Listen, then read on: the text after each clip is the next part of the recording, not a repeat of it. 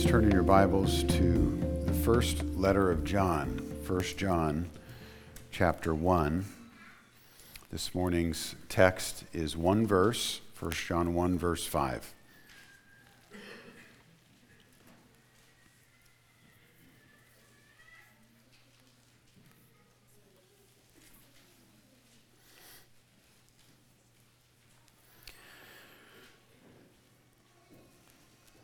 Give your attention now to the reading of God's holy word, his holy, inerrant, and infallible word, 1 John 1:5. This is the message we have heard from him and proclaimed to you.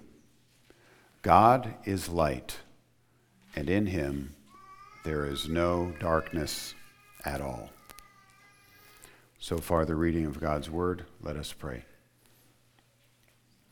Our Heavenly Father, we thank you this morning that you have given us this portion of the Scriptures for our consideration, for our instruction, and for conviction.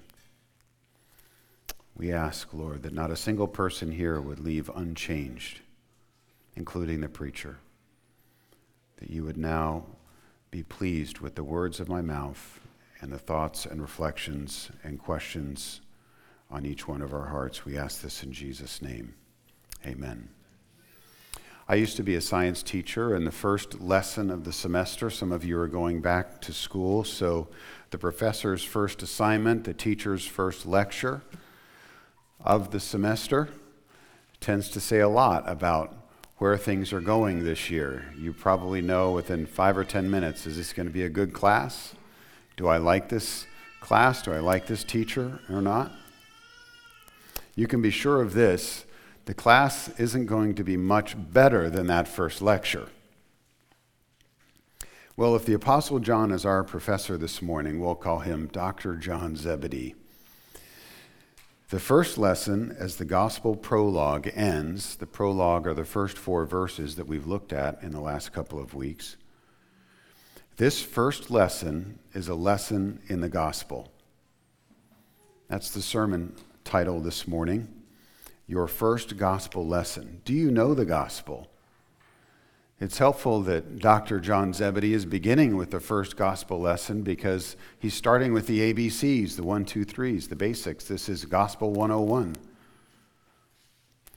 And the word here on our text, which is message, this is the message we have heard, literally means announcement or good news. We need to pay attention then, like a herald. It's not just a lecture after all, it's something that's being proclaimed. There's trumpets involved and fanfare and proclamation.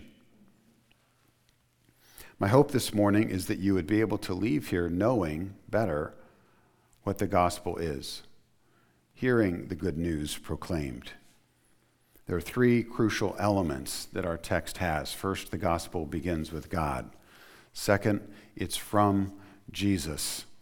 And third, it changes our lives. It begins with God, it's from Jesus, and it changes our lives. So let's begin then. First, the first crucial truth, this gospel lesson is that the gospel begins with God. Take a look at the text. This is the message that we have heard from him and proclaim to you, that God is light, and in him is no darkness at all. The first clause here, this is the message we have heard from him and proclaimed to you, we can sort of set that aside. That's a preamble. The first word is God. So God is first even in terms of the sequence. It's the first word out of John's mouth when he's talking about the gospel. The gospel begins with God literally, sequentially, numerically, according to the apostle. But then he says, this is the message.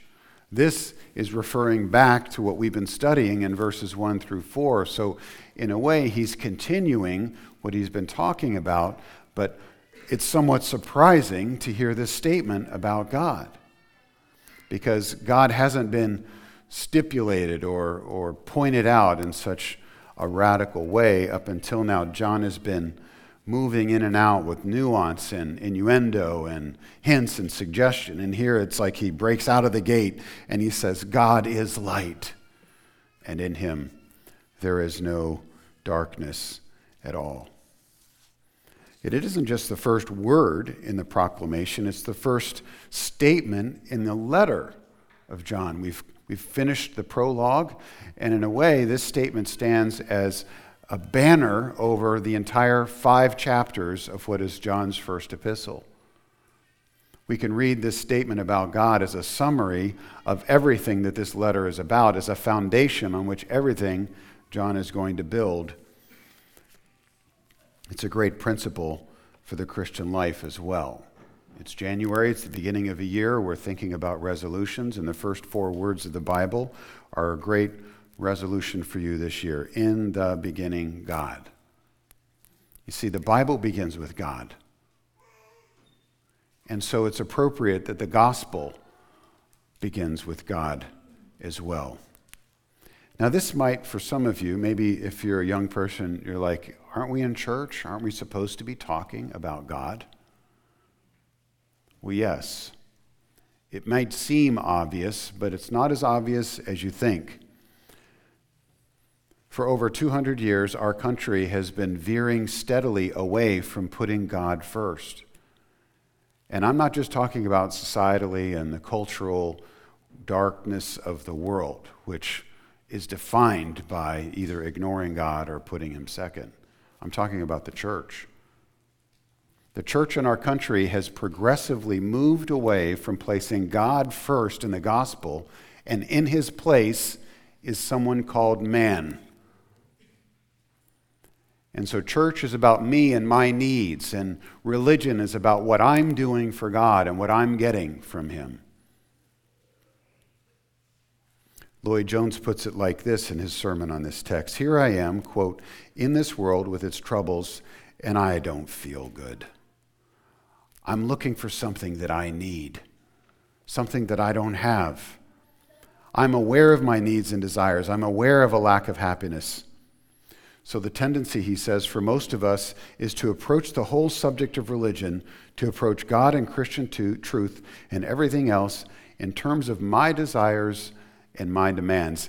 In short, to not begin with God in the gospel, but to begin with me. Some have called this an interesting phrase, moral therapeutic deism. So it's moral, it's above average. If you used to listen to the Garrison Keillor show where the women are strong, the men are good looking, and all the children are above average. So moral meaning an above average lifestyle as judged by my neighbors that helps me. That's the therapy. We definitely live in a therapeutic culture. And deistic meaning like not God like he's involved, just sort of God that I kind of know that he's there, a general warm, fuzzy sensation that there's some divine being somewhere in the room. But the first answer to the gospel has nothing to do with this. It is forget yourself and your needs and look at God.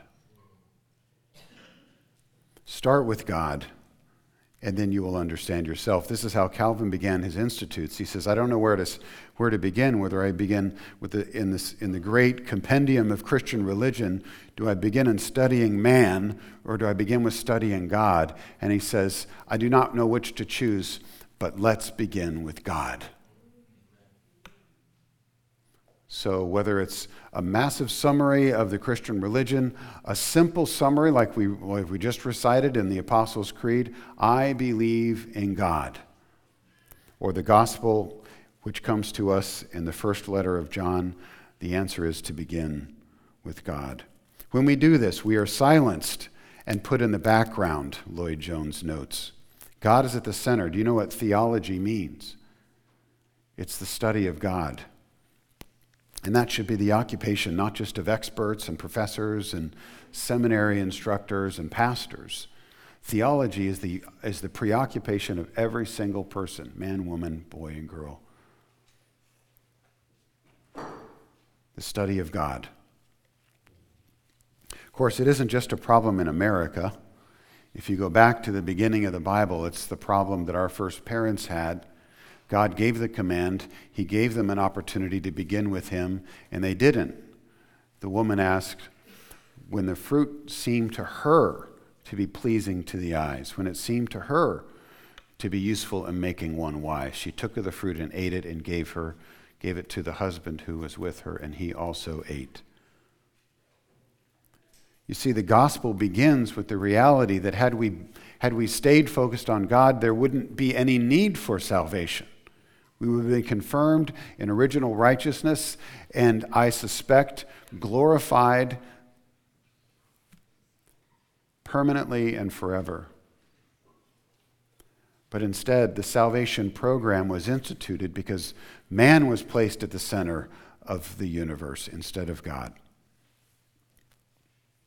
Now, by starting with God, what do we find that John is telling us about him? I think it's quite startling, actually.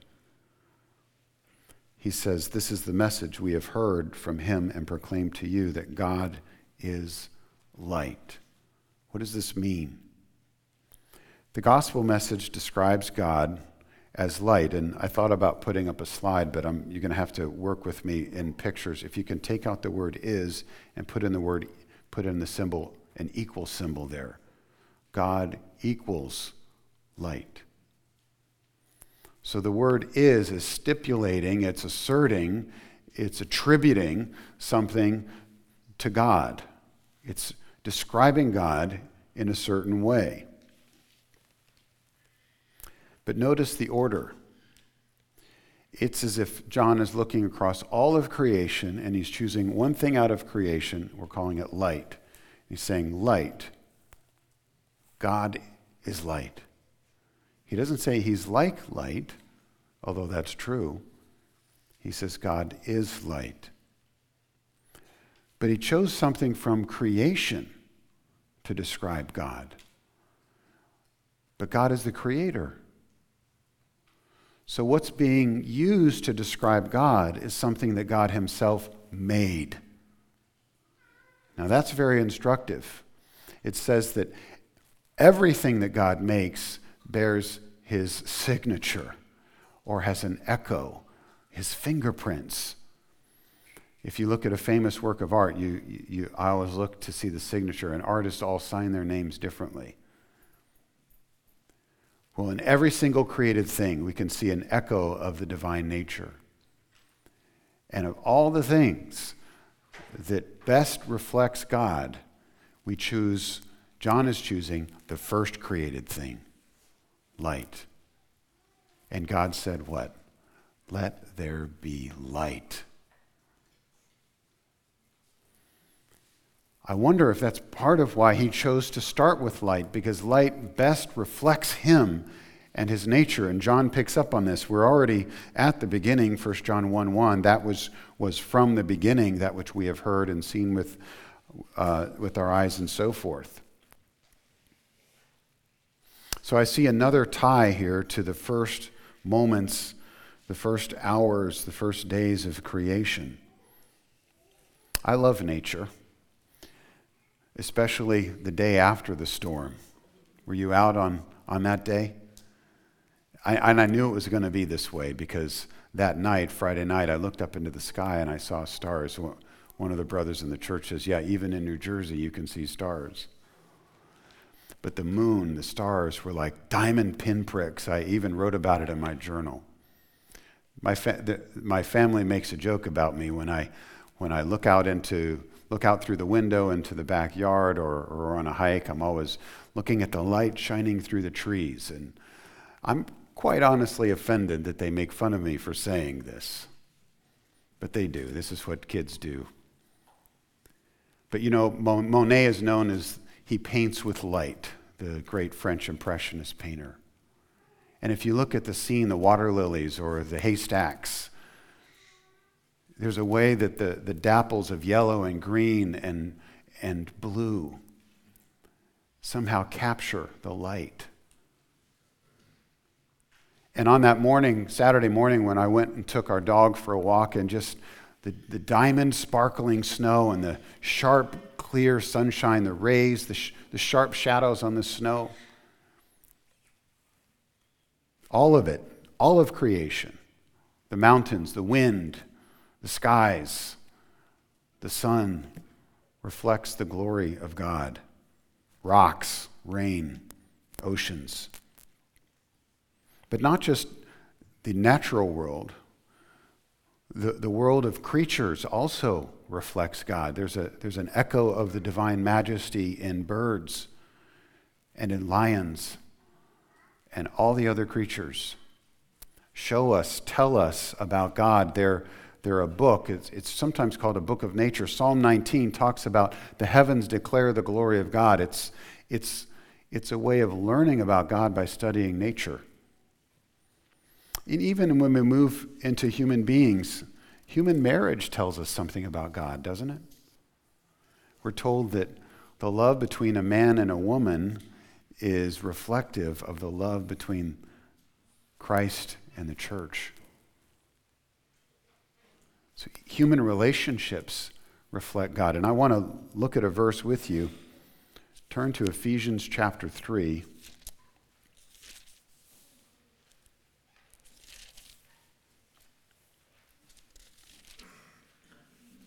Paul is explaining the gospel in the first half of this chapter in Ephesians 3.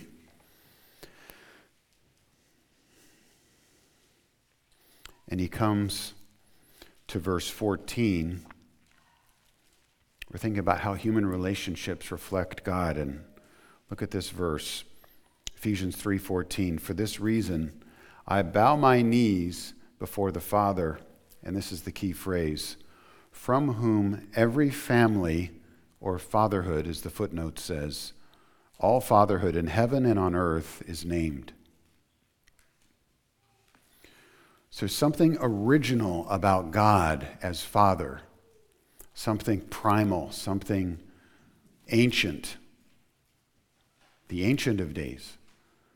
God is the ancient Father, and all human fatherhood, all family relationships derive their meaning and reality and blessing from the original family relationship in the triune God, Father, Son, and Holy Spirit. That's what this text is saying. So we don't have a Father in heaven because we lack a Father on earth, and we're searching, yearning, clawing for some meaning in this life, somewhere we can get some respite from the awful horrors of our human parents. And so we create this being and we call him Father as a way of justifying human patriarchy and oppression.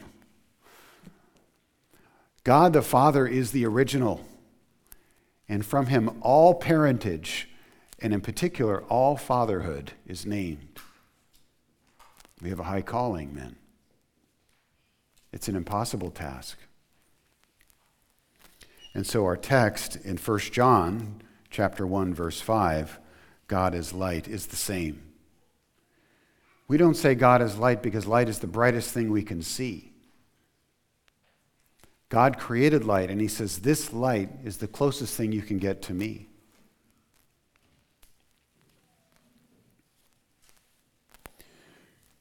In talking about this, about creation and the Creator, about how the Creator is revealed in creation, you can see how easy it is for people to slip into something the Bible calls idolatry.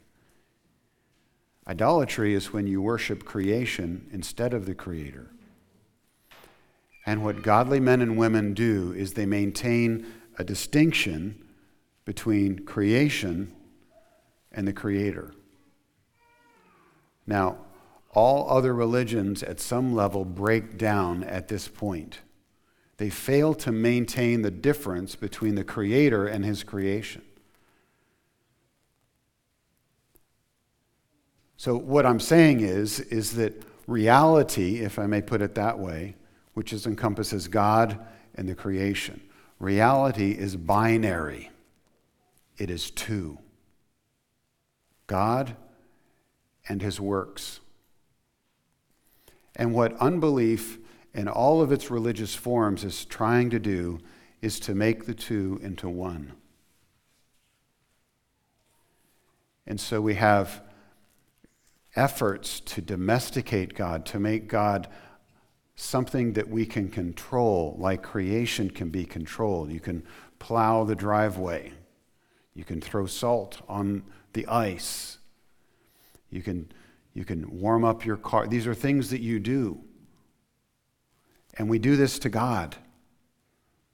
And when we do this, we don't worship God as God, but Romans chapter 1, we exchange the glory of the incorruptible God who is light for a lie, which is to say we worship and serve the creature rather than the Creator who is blessed forever. Amen. We do this with religion, when we use our religious actions and activities, including the Holy Supper of our Lord, to try to manipulate God and get something from Him. We are no longer worshiping God. We are worshiping the creation and something of our own imagination. We do this with our morality. When we throw out God's law and we put in our own law, non-binary law. God says, I am God and you are the creature. So reality in God's existence is fundamentally defined by Him. And the whole movement in homosexuality and transvestitism and all the alternative sexualities and sexual identities is fundamentally idolatry, because it's breaking down the creature-creator distinction and saying, I can do what I want. I can be my own God. Rather than living with the body and the identity and the genes and the chromosomes and the circumstances into which God has placed you. And using only lawful means to change those circumstances.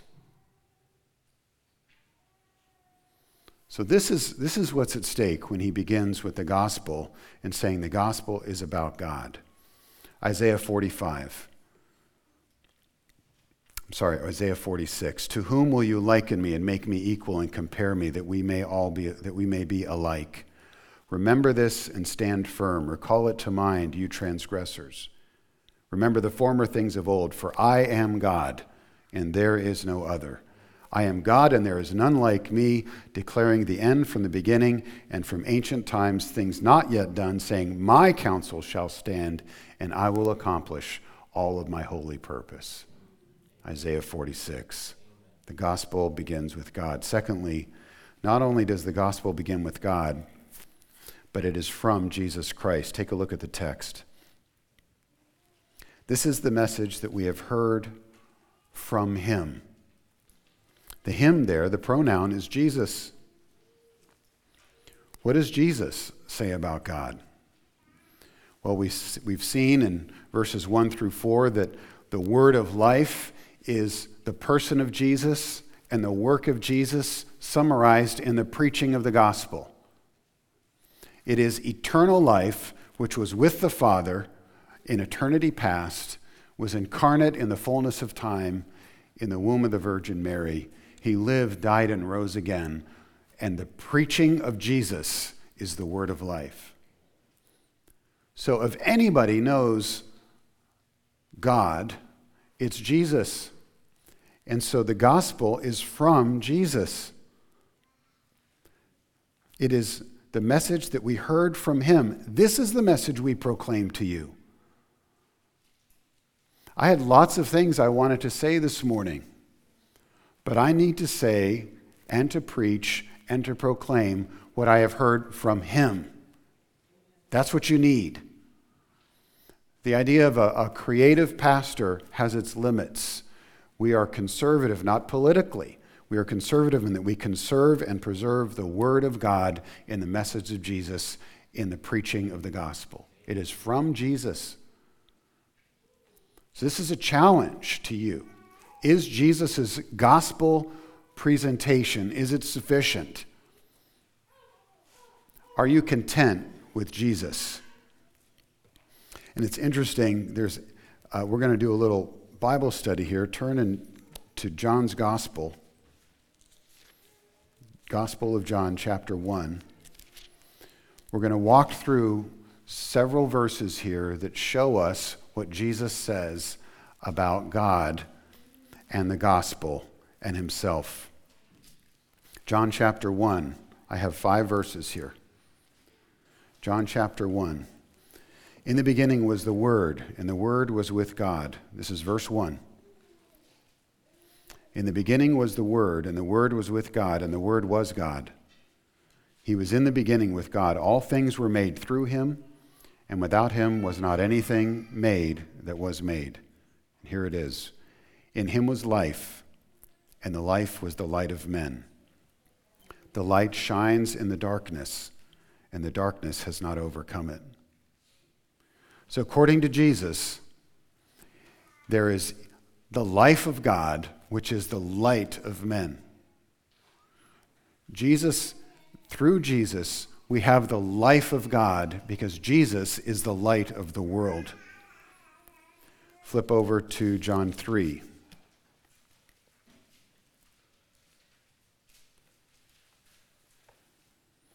Verse 19. Jesus is speaking and he says, "This is the judgment. The light has come into the world, and people loved the darkness rather than the light because their works were evil. For everyone who does wicked things hates the light and does not come to the light, lest his works should be exposed. But whoever does what is true comes to the light, so that it may be clearly seen that his works have been carried out in God." Jesus is describing himself. He is the light who has come into the world. He's describing us, that we love darkness rather than the light because we don't want to be exposed. It reminds me of the Garden of Eden, hiding under our fig leaves still to this day. But whoever does what is true comes to the light, he says in verse 21. John 8:12. My third reference here. John 8:12. Again, Jesus spoke to them, saying, "I am the light of the world. Whoever follows me will not walk in darkness, but will have the light of life." John 11.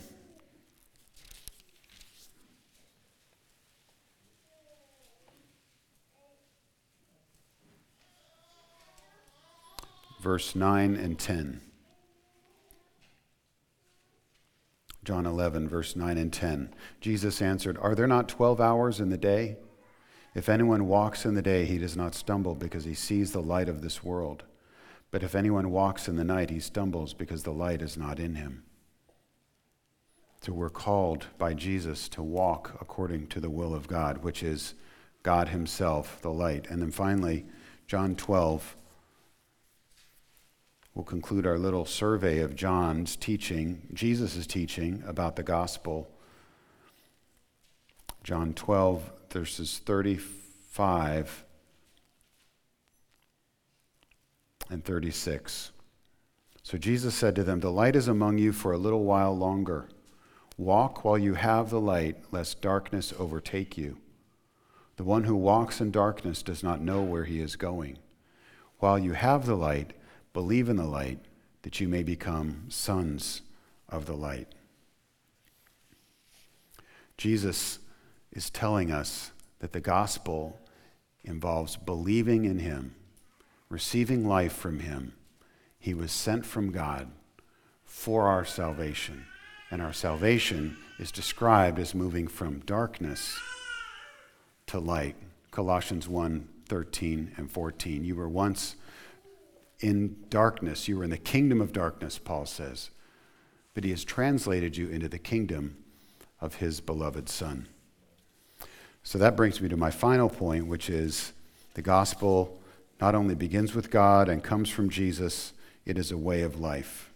The gospel has to change our life. We've seen this in James when James says that faith without works is dead. This is John's way of saying it. He says God is light, but he doesn't leave it there. He adds a kind of a gotcha, and he said, "And in him is no darkness at all." You get my drift? And then he goes on to elaborate that, which we'll see next week. You see, the gospel has to change our life. It's not enough that God is light.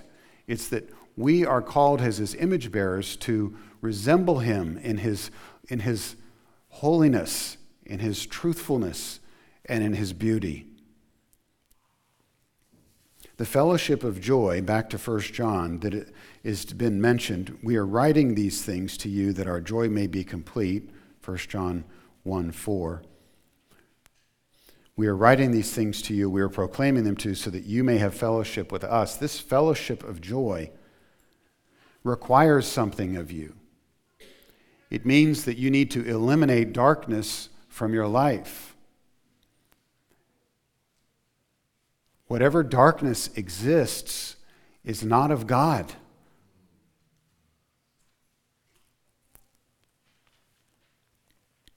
The light of God, by starting with God, we see right away that we are unfit for the communion or the shared life that has been displayed since the beginning of the letter. Our darkness, your darkness, disqualifies you from the gospel.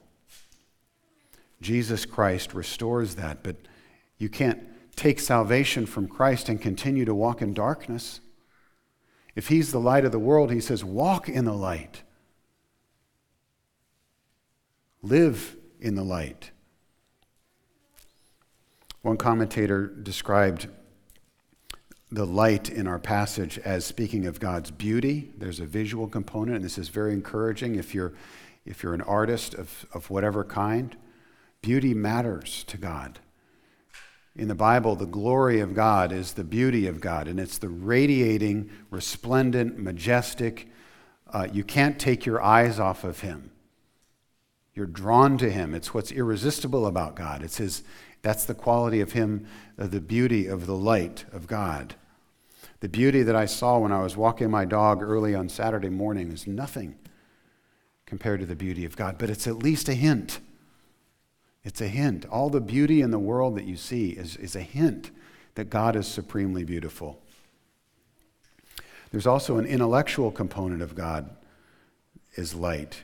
It's the truth of God. You see, God knows all things. He's omniscient. It's the mind of God. And we'll spend eternity, if you're a believer in Christ, you'll spend eternity getting to know this infinitely true and intelligent and wise, all-knowing God. Every question, and not boring questions, interesting questions, questions that involve the most beautiful and complex things that you could ever wonder. But finally, and to our point, it speaks of his absolute holiness. This is the moral component of God. There is no sin in God. James says that God is the Father of lights with whom there's no shifting shadow, speaking of his unchangeableness. But there's no shifting in God as to his holiness as well. So this is not a theoretical message, is it? It sounds abstract. God is light. Whoa, that's really cool. And in him there is no darkness. That's upsetting. That's disturbing. That places a demand upon me. Theological truth is never separated from practical life. That's a misnomer. It's a misunderstanding. It's bad. It's horrible when you are allowed to just sort of wax eloquent about God on Sunday and then live in the darkness all week. That's called hypocrisy. When there's something in our lives that does not reflect God's nature, it contradicts your claim that you believe in God. God himself defines the moral standard, and we are called not to argue with it, but to submit to it. And in that sense, we are sons and daughters of the light. This verse becomes an anchor, really, for the entire letter, where this congregation that John is writing to is wrestling with what is true and what is false, what is right and what is wrong. And he's saying that it is God who defines it.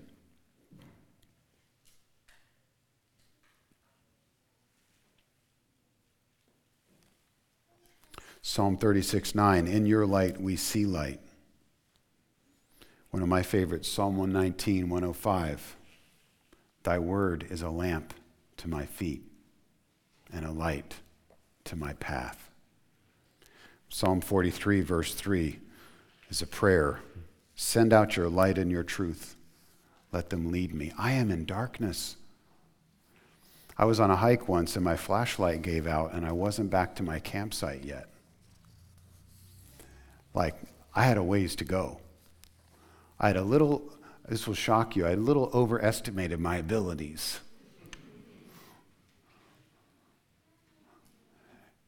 And there wasn't any moon. And it wasn't familiar territory. I was scared. Now, when I was little, the boogeyman did live under my bed.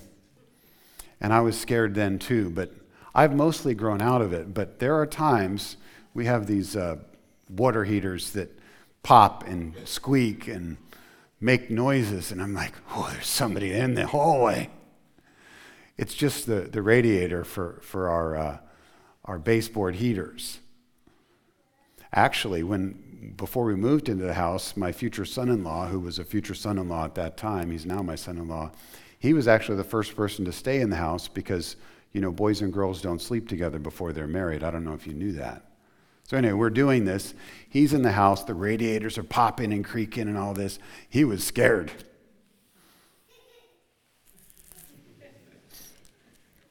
There were times our children would come into our room scared of the dark. Maybe as an adult, you can't get to sleep because your mind is spinning, you're scared, and there's something about darkness which makes even simple problems during the day extremely difficult at night.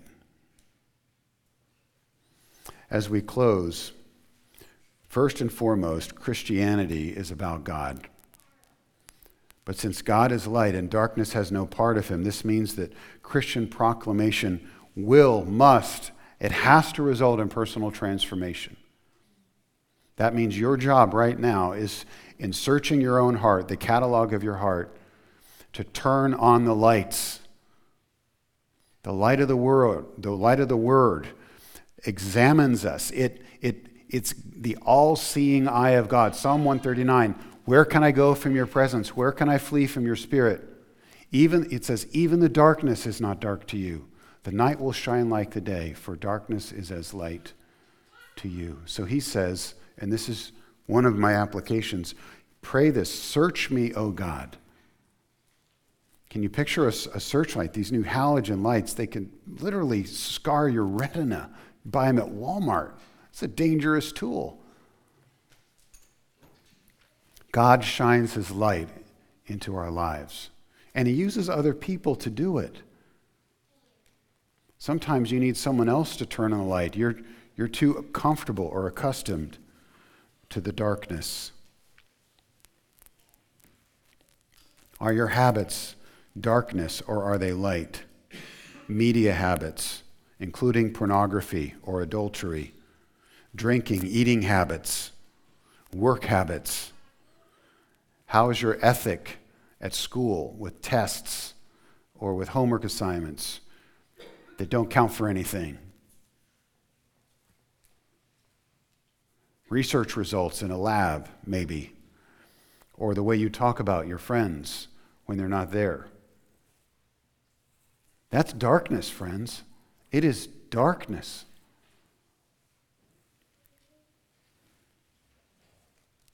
Selfishness in marriage or towards your parents. Self-centeredness, demanding. Making things revolve around you. Your gospel doesn't begin with God when you're doing that. When I do that, I am denying the gospel. God is light. It's good news. Let's pray. Father, thank you for your word this morning. Just one verse and the riches and the challenges and the help that we have been given. So as we conclude, Lord, as we're bowing in prayer, I pray that that one person who has not yet believed in God would be transferred from the kingdom of Satan and darkness into the kingdom of light and of love in Jesus. I pray this morning that the light of the world would illuminate the hesitating, faltering heart that is standing on the brink of belief, and that we would celebrate a new birth this morning, if this is your will. And for those who believe, Lord, this is a call to renewal. We need to clean house, out with the old. We need to turn on the lights, put on our cleaning gloves and our overalls and get out the 409 and get to work, not on our own strength, by the power of the Holy Spirit in love, so that we may experience the promised fellowship of joy that is here for us. And Lord, would you, as we individually do this prayerful, Spirit-led work, would you build up this church to truly a congregation that sings your praise, of men and women, boys and girls, rich and poor, all nations praising and singing the joys that God is light, and in him there is no darkness at all. We pray it in Jesus' name. Amen. Thank you for listening to the Mercy Hill Sermon Podcast. If you'd like to learn more about us, please visit our website at www.mercyhillnj.org. We meet every Sunday at 10 a.m. at the church house located at 300 University Boulevard in Glassboro, off of Harvard Avenue, adjacent to the J. Harvey Rogers School and near Rowan University. We'd love for you to join us. Please see our website for directions. Thank you again for listening to the Mercy Hill Sermon Podcast.